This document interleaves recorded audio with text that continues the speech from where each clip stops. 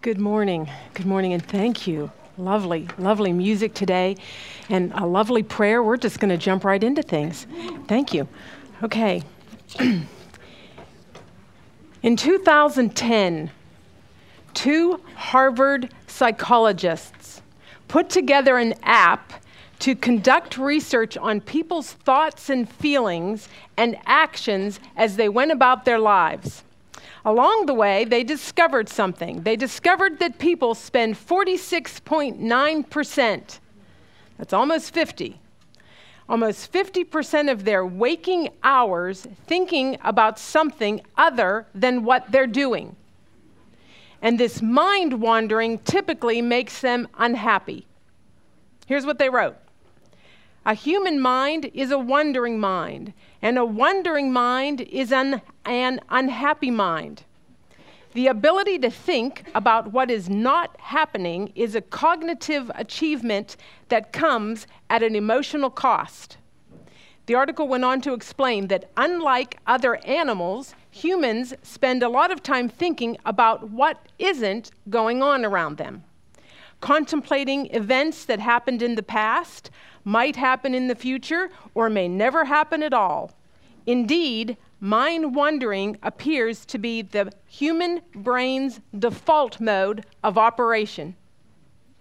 Okay, so you've got Harvard psychologists, and they're telling us that our brain's default mode, that's what our brains naturally tend to do, and they're saying that it wanders. And according to tradition, if it's lining up with tradition, that a wandering mind is an unhappy mind. Now, I doubt very much if you needed Harvard psychologists to tell you that you have a mind and in its natural state it is prone to wander. I also doubt that you needed a Harvard psychologist to tell you that your wandering mind often leads to unhappiness. I mentioned during our first week that we are living in the age of anxiety. In fact, the American Academy of Physicians reports that at least 2/3 of all patients who occupy hospital beds are there because of stress-related illnesses. One writer pointed out that 3 of the best-selling drugs in America are Tagamet for ulcers, Enderol for hypertension, and Valium, a tranquilizer. The 3 best-selling drugs in America, and they're all related to anxiety and stress-related illnesses. It seems we Americans, we have minds that are prone to wonder, we have minds that are prone to worry. The last 2 lessons, we talked about the importance of making God a priority. That led us to talking about a discussion of the basics of a quiet time, that disciplined time where you set aside time to meet with God and sit at the feet of Jesus and be alone with Him. Now, so far, we've focused on the discipline of Bible intake. We have primarily spent the time talking about hearing and reading the Word of God. This morning, we want to expound on that. We want to talk about the other subcategories of Bible intake. So, because of that, we're going to do something a little different. I have put a lot of pages on your table, okay? This morning, part of Bible study, one of the intakes that you've been reading about is Bible study. And so I thought it would be a good time to practice some of that. There are methods and skills that you can use that'll help you with your Bible study. And so we're going to talk about some of those today. So what I did was I printed off the passage we're going to be studying. It is Joshua chapter 1, verses 1 through 9. So if you want to find the paper that looks like that, and what I thought we would do is we're going to read through it.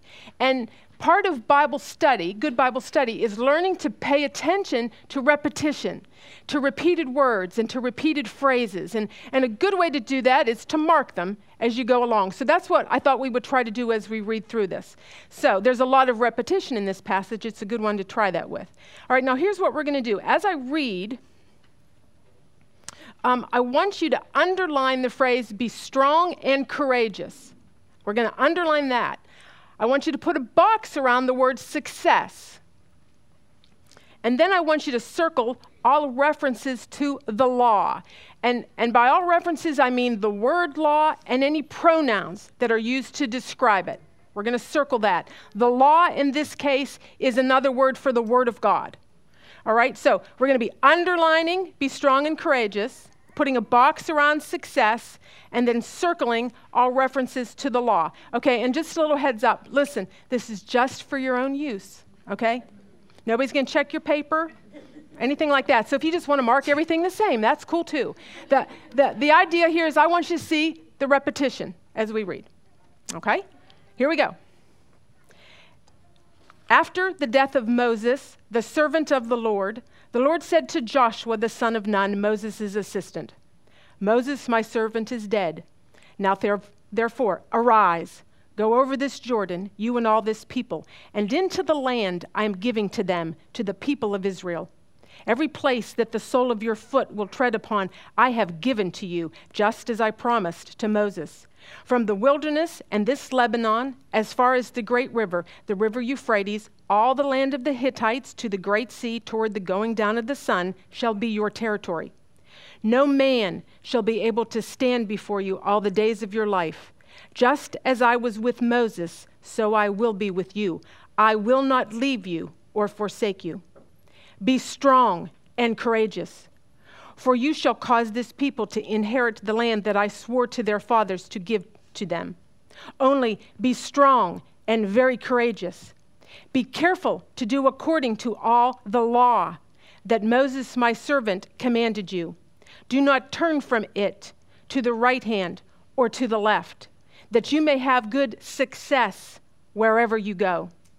This book of the law shall not depart from your mouth, but you shall meditate on it day and night, so that you may be careful to do according to all that is written in it. For then you will make your way prosperous, and then you will have good success. Have I not commanded you? Be strong and courageous. Do not be frightened, and do not be dismayed, for the Lord your God is with you wherever you go. All right, last lesson. I read you a quote from the Center for Bible Engagement. It went like this: for Christ followers, regularly hearing from God through His Word is the single most powerful predictor of spiritual growth. In other words, they found that believers that were regularly engaging with God through His Word, that was the best predictor of spiritual growth, or shall we say today, spiritual success. What I want you to notice this morning is the passage that you just read is essentially saying the same thing. All right? God is telling Joshua, He's telling Joshua that if he is to be successful, he is going to make God's word a priority. He is to know it, he is to obey it, and then he would know success and prosperity. All right, now that raises a very good question. What does he mean by success? What is God talking about when he uses the term success and prosperity? Is he saying to us that if we read God's word and we obey God's word, that we will have money and that we won't have problems and that we will have our best life now?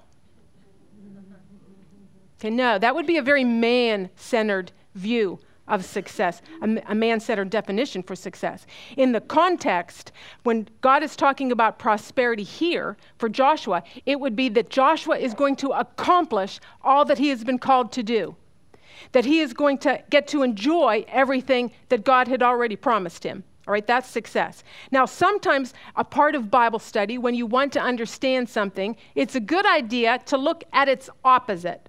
Okay, so I want to do that. And we're going to use the second passage on your paper. This should probably look familiar because we studied it last week, or parts of it last time. It is from the passage of Haggai chapter 1, I'm going to start with verse 2 and read through it. Now, as I'm reading this, I want you to watch for how it compares to success. Okay, here we go. Thus says the Lord of hosts, these people say that the time has not yet come to rebuild the house of the Lord. Then the word of the Lord came by the hand of Haggai the prophet. Is it time for you yourselves to dwell in your paneled houses, while this house lies in ruins? Now therefore, thus says the Lord of hosts, consider your ways. You have sown much and harvested little. You eat, but you never have enough. You drink, but you never have your fill. You clothe yourselves, but no one is warm. And he who earns wages does so to put them into a bag with holes. Verse 9. You looked for much, and behold, it came to little. And when you brought it home, I blew it away. Why? Declares the Lord of hosts, because of my house that lies in ruins, while each of you busies himself with his own house. Okay, hopefully you'll remember this from the last session. It's useful today because it gives us a great picture of the opposite of success. Okay, now I want you to notice in Haggai, these folks, they're working, they're keeping busy, but they're not accomplishing anything. They're not advancing. They're doing stuff, but it has no eternal value. It's like they're putting stuff in a bag with holes. Okay, God isn't blessing them. It says he blows on it. He's blowing on it. Verse 6, it says, they clothe themselves, but they're not warm. They're living in luxurious, paneled houses, but they are discontent, and they are unsatisfied, and they're worried, and they're anxious, and they're unfruitful. Okay, that's the opposite of success. All right? Now, if you remember what God told them to do, look in verse 5 of the Haggai passage. He told them, consider your ways. He said, make the connection. He said, I want you to make the connection between the disorder in your lives and the disorder in your hearts. And return to me. All right, now, why I wanted you to see these two passages side by side is because they're teaching the same thing. In Haggai, we're being told to make God a priority. In the book of Joshua, we're being told to make his word a priority. All right, turn with me to Psalm chapter 138.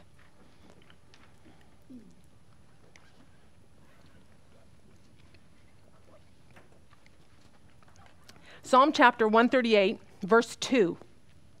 It says this, I bow down toward your holy temple and give thanks to your name for your steadfast love and your faithfulness. For you have exalted above all things your name and your, what's it say? Your word. Yeah, your word. God is putting his word and his name in the same sentence, in the same category. All right, now here's our first point for your handout. That's another page that you'll have on your paper. Okay, another page that you'll have on your table. Okay, number one, here's the first point. The name of God and the word of God are exalted above all things. Now this is review. But if God is to be a priority in our lives, if his name is to be a priority in our lives, then his word will be a priority in our lives. All right, that's the first thing. But not only that, the Joshua passage is showing us that when we make God's word a priority, it's for our good. Okay, it's for our success. So that's our second point. Number two, knowing and obeying God's word is for our benefit. And we want to keep that in mind as we're working through this. Now, I had you underline the phrase, be strong and courageous. Hopefully, you have that underlined 3 times. Because 3 times, Joshua is told to be strong and courageous. Now, that's probably because Joshua is not feeling strong and courageous. But he's probably feeling very worried and anxious. All right? Now, God tells Joshua, do not tremble or be dismayed. Commentators suggest that that is inferring that Joshua is afraid. In other words, God tells him, do not be afraid, do not tremble, do not be dismayed, because he is afraid and dismayed and trembling. Okay, the logic here is that you usually don't tell somebody, do not be afraid unless they're afraid. Okay, so that's where they're thinking. Now, if he's afraid, it would be very understandable. Okay, he's just taken over for Moses. He's trying to fill in some very big shoes. He doesn't know how the people are going to respond. He is to take the whole nation into the promised land. That's something new. It's never been done before. He would have overwhelming responsibilities, not to mention the fact that he is completely surrounded by nations that want to destroy him and put the end to them. If anyone had reason to be on anxiety or stress-related medication, it would have been Joshua. Now watch what God does. First of all, he speaks to Joshua, and then he comforts him. He says in verse 5, "So I will be with you. I will not leave you or forsake you." He's assuring Joshua of his presence. Okay, and then he goes on to explain that Joshua needs to make his word a priority. He says, "Do not turn from it to the right or to the left." He said, "Do not let it depart from your lips." In other words, let it be a constant part of your conversation. Let it be something that you are continually speaking about.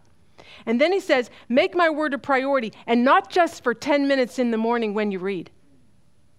He said, "I want you to meditate on my law night and day. I want you to be chewing on it and wrestling with it. I want you to be thinking on it continually." Now, why is that? Why is that so important? Well, there's a number of things that I think the passage shows us, and I want to go over those quickly. And this is next on your paper, number 3. Meditating continually on God's word will impact, and this is A, your actions and behavior. Actions and behavior. Now, I want you to look at verse 8 in Joshua. It says, "This book of the law shall not depart from your mouth, but you shall meditate on it day and night, so that you may be careful to do according to all that is written in it." Joshua is to be continually thinking on the law so that it will affect his actions and behavior. Okay, God is saying, okay, listen, I want you to be constantly filling your mind with my law and walking in step with me. And when you go to turn to the right or to the left, my word is going to correct you.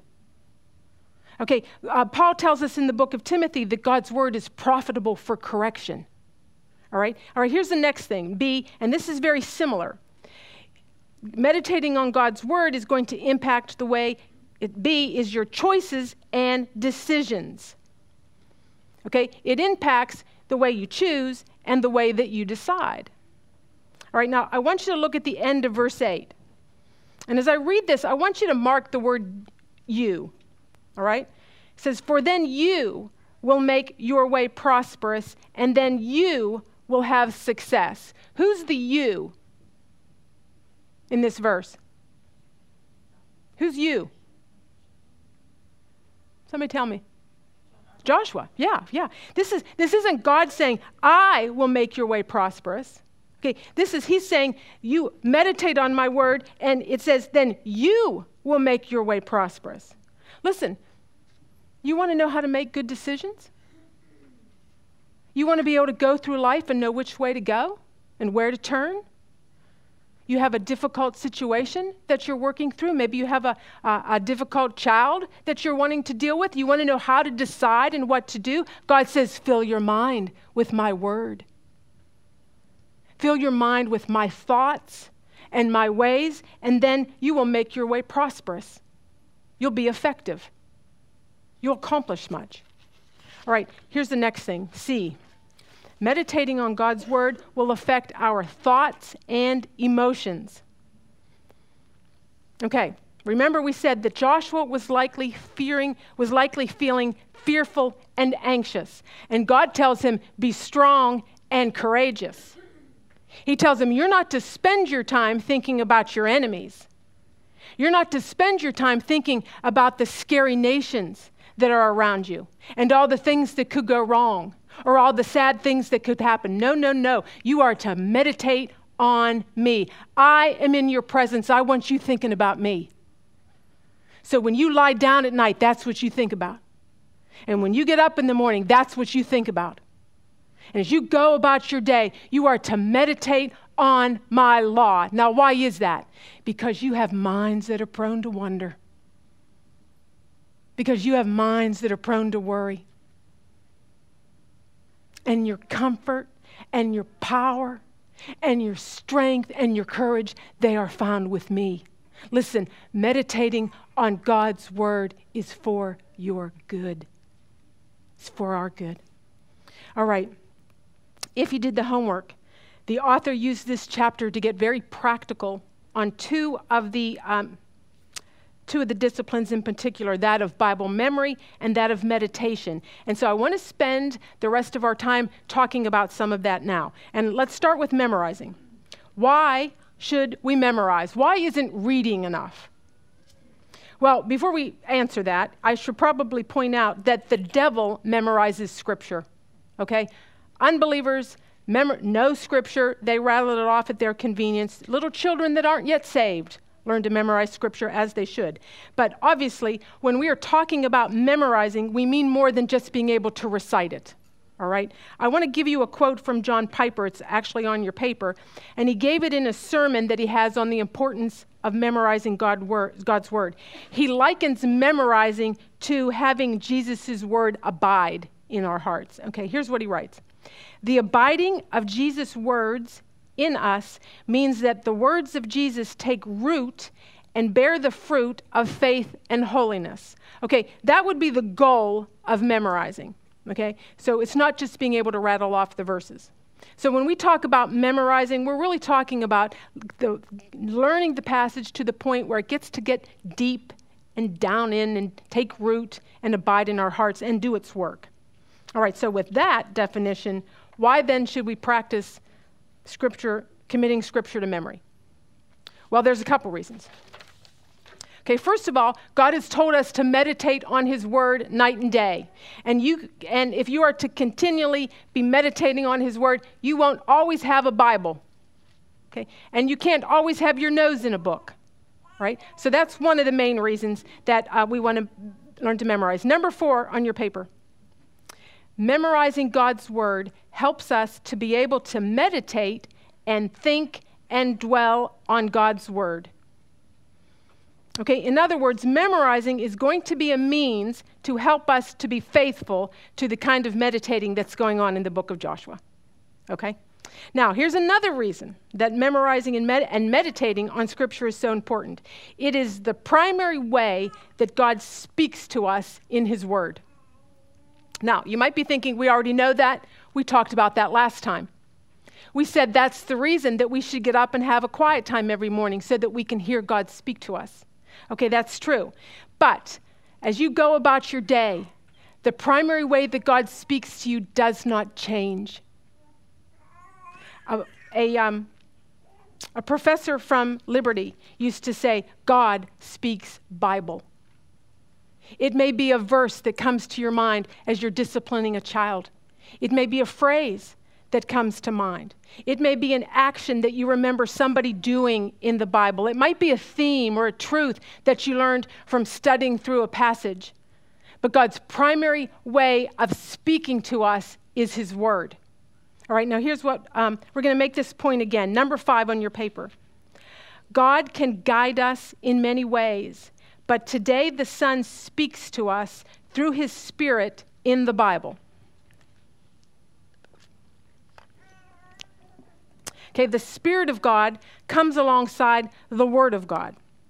All right, now am I saying that God cannot speak to us by visions or angels or the stirring of the leaves or the quietness of the night? Okay, listen, God can do anything. God could make a donkey talk to you if He wanted to speak to you in that way. But here's the thing. We're not to wait around hoping for that to happen. Okay, God has given us His Son. God has given us His Word. God has given us His Spirit. Okay, we have the revealed Word of God. That's what your Bible is. So we do not need angels or donkeys to talk to us. We have the Word of God. All right, I want you to listen to how the author explains this. He writes, imagine yourself in the midst of a decision and needing guidance, or struggling with a difficult temptation and needing victory. The Holy Spirit enters your mental arsenal and looks around for available weapons, but all He finds is a John 3:16 or a Genesis 1:1 or the Great Commission. Those are great swords.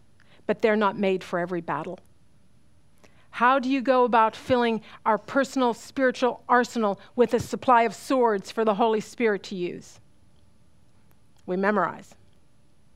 Memorizing, meditating, those are great ways to help us to be able to do that. Now, remember we said our minds are prone to worry.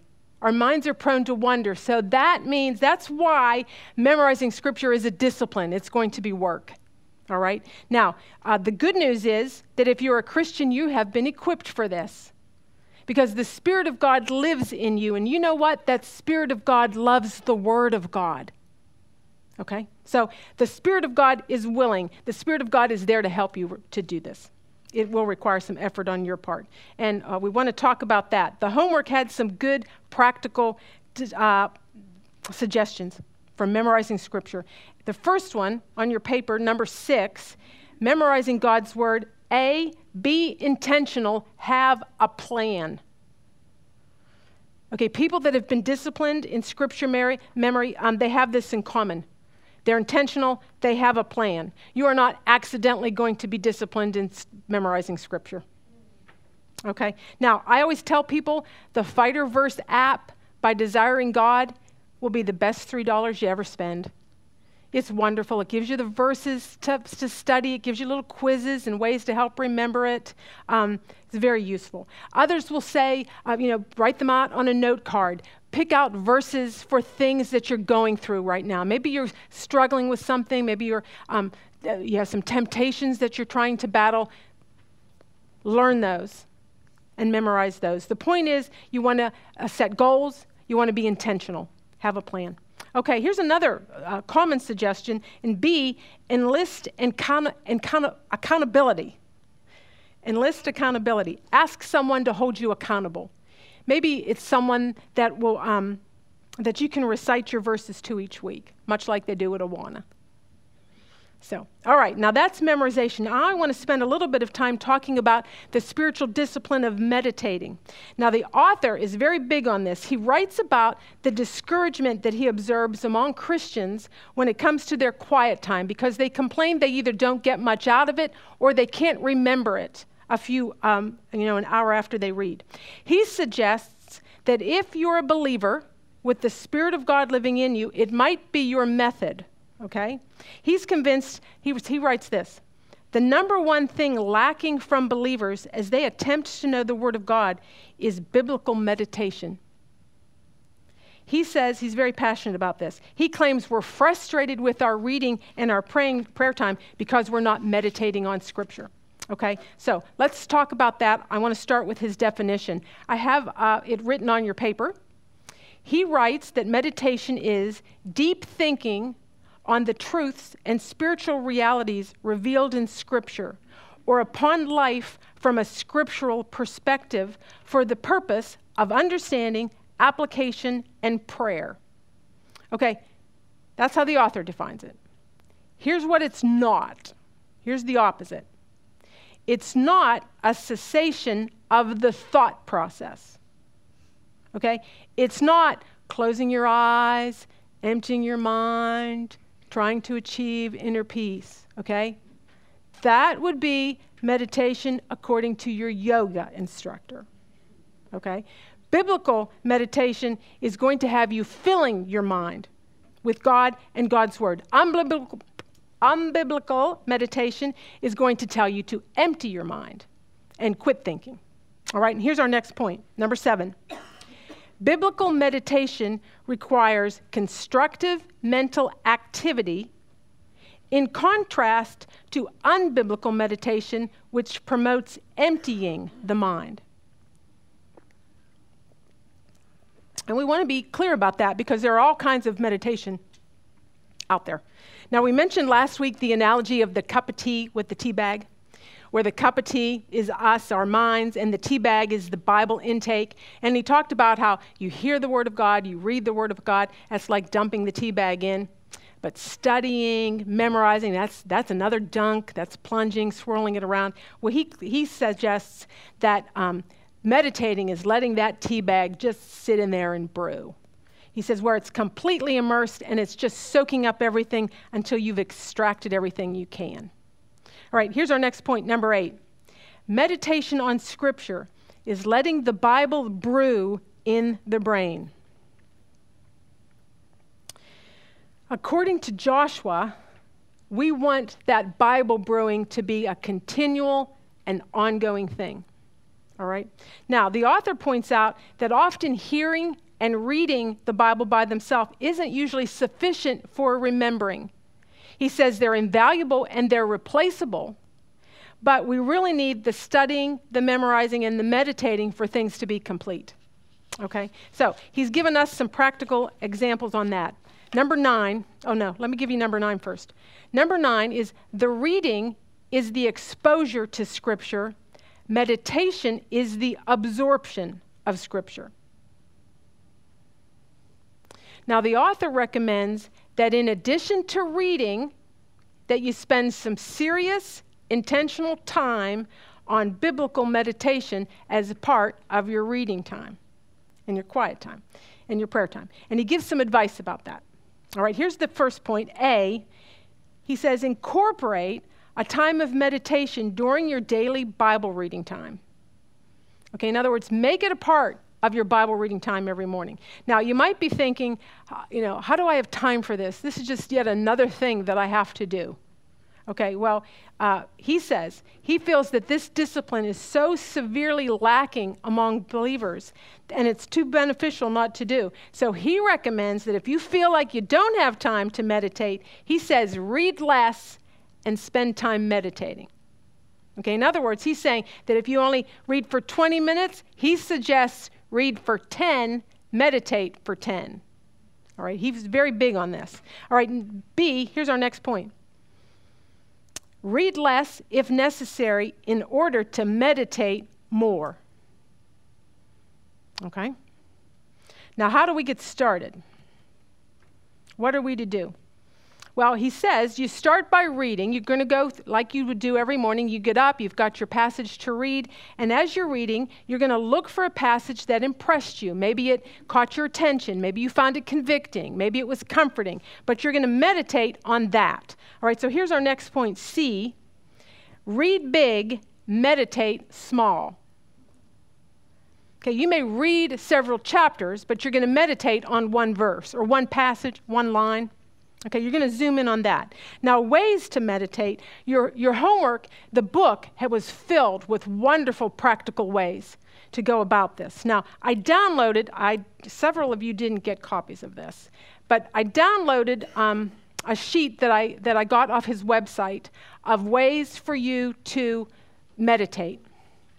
And I owe them to use these 2 tables. We'll get you those. But he's got some very practical ideas. I would even suggest that maybe you spend some time during your small group practicing them. See how they work. See if you can kind of get a hang of how you do it. You might want to, the reason I printed them off is I thought you might want to keep them in your Bibles, keep it next to your prayer, wherever you have your devotions in the morning. Okay, here's the next point. D. The outcome of meditation should be application. Okay, Dr. Whitney says, like chewing without swallowing, so meditation is incomplete without some type of application. All right, now as you're going through this verse by verse, you're going to be asking, okay, is there a command here for me to obey? Is there something that I need to do? Is there some type of instruction? Okay, remember the goal is not to get good at meditating. The goal is godliness. Meditating is the exercise. Godliness is the goal. Now, here's what I thought we would do. I want to give you an example of what this might look like. And if you have the sheet, there's all different ways you can do this. This is not the only way, but I thought I would walk you through how this might typically work, could work. So here's what I did. I looked at the lesson that we did. I read big. Now I want to meditate small. So I picked a verse to meditate on. And I was to meditate small. I was between a few verses, but I was told I'm going to meditate small, so I picked the smaller of the verses. I decided I'm going to meditate on Joshua 1:9. Now, here's what I did. I made a copy. If you turn your verses over on the back, you should have a copy that looks something like this. What I thought I would do, this is how I scribbled. This is what I worked through, and I thought I would make you a copy of it so you can kind of see my thought process, how this all went down. Okay, so I started with a blank piece of notebook paper and a pencil. All right, now I sat myself down, and the first thing I did was I wrote out word for word the first line of the verse. Have I not commanded you? And I wrote that down on my paper. And because I'm a preceptor, and when it comes to studying, a lot of that kicked in, and so I found that this meditating time was really kind of some Bible study time for me. But one of the things that I know to do is to ask the question, who? Who is this about? Who is the who in this passage? So you can see I wrote the word God next to the word I, and then I wrote the word Joshua next to the word you. So I'm thinking, okay, God is commanding Joshua. And then I noticed that word commanded. And I put a box around that because it struck me that's a strong word. That's an intense word. This is God commanding Joshua. This isn't a suggestion. This isn't a recommendation. This is strong. This is God commanding Joshua. I thought, okay. So then from there, I decided to put, I'm writing the rest of the verse. I'm knowing now these are commands, so I'm writing be bold. I wrote that down. And I wrote and courageous. And then the next line said, do not tremble or be dismayed. I decided to put that in a different column. Now I'm kind of making lists. So I wrote, be bold and courageous. Do not tremble or be dismayed. I'm looking at those words now because now I'm thinking these are commands. Bold, courageous, tremble, dismayed. I circled those. I thought, okay, those are words I need to know. So I circled those, and then I got thinking, I wonder what they mean. I wonder what they mean from Hebrew. What did they mean? Now, I have the Logos Bible app on my computer. So with the click of real quick, I was able to pull up this verse and see immediately what those words meant. So the next thing I did was I scribbled next to the words what they meant. Bold, strong, powerful, mighty, firm. So I'm thinking in my mind, okay, Joshua's being told, he's being told to be strong and powerful and mighty and firm, and he's not to tremble or shake or fear or any of those things. Okay, now I'm thinking, okay, now why? Why is he not to do that? So then I wrote the rest of the verse. I wrote, for the Lord your God is with you wherever you go. Then I'm thinking, okay, I'm going to make a list of the things that this verse is telling me to do. And you can see I wrote this list on the bottom of my paper. The things that I'm to do or to be. I'm to be bold, courageous, determined, alert. I wrote those things down. And then I thought, well, I wonder what would be the opposites of those. And so I made a list of the opposites. Weak, afraid, anxious, dismayed. And then I thought, well, why would those things be inappropriate? And you can see I drew an arrow. They're inappropriate because the Lord your God is with you wherever you go. Okay, so now I've got a page full of scribbles and lists. And I'm looking at this and I'm thinking, okay, I need to think about application. And so I'm looking at this passage and I'm thinking, I'm looking at my scribbles and I'm thinking, okay, I am to be bold and courageous. I am not to tremble or be dismayed. Am I obeying this? Am I doing this? Am I being bold and courageous? Am I not trembling or being dismayed? And listen, I didn't even finish the sentence in my mind before I knew the answer. No, I'm not obeying this. I'm fearful. I'm very fearful. I sat there and thought, Lord, I watch the news and I think about the future and I'm fearful. I hear the sad news of Justice Scalia passing. And I got little grandbabies, and I wonder, what will the world be like when they're grown up? I wonder, is it safe to travel? I watch the news, and I think about what this latest health scare is.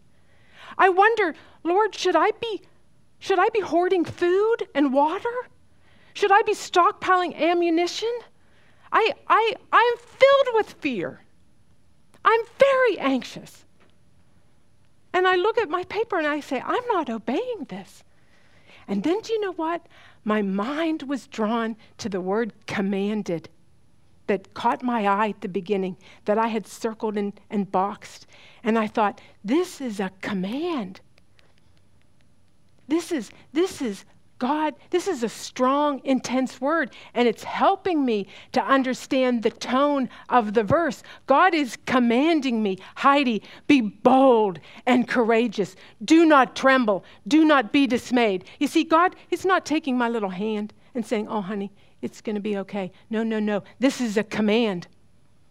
It was as if he was taking me by the shoulders and looking me in the eye and saying, do not tremble. Do not be afraid. Why? Because the Lord your God is with you wherever you go. Do not tremble or be dismayed because you have me. You have my presence. And so you are to be bold and courageous and not tremble and not be dismayed. And I sat there and went, wow. Now here's the thing. That took me 5 minutes. 5 minutes. I just sat down, blank piece of paper, Word of God, wrote it out, scribbled some stuff, thought through some things, jotted a few lists. I just had some intentional time of just thinking about the Word of God. And you know what? I am not going to forget this quickly. In fact, I've already had times where I've watched something or heard something, and this has come back to remind me, do not tremble. Do not be afraid. You see, the whole thing, it wasn't just a way for me to remember the Word of God. It was a way for me to sense the Spirit of God help me understand it. It was a way to help the Spirit of God breathe life into it. You see, the Word of God is living.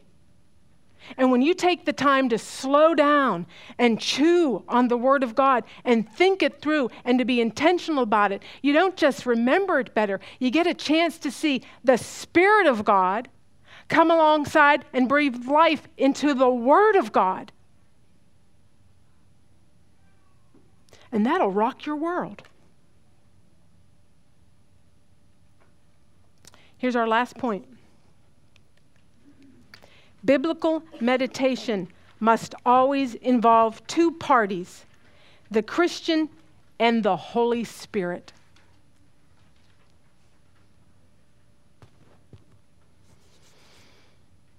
Let's pray. Father God, we praise you. We praise you that your commands are for our good. We praise you that you tell us to meditate and think on you, and it's for our good. Father, help us to do that. Help us to take these wandering, worry minds and just direct them on the beauty of you, on the goodness of you, and the glory of you. Help us to be women that are faithful to do that. And we ask this in the name of your precious Son, Jesus Christ. Amen.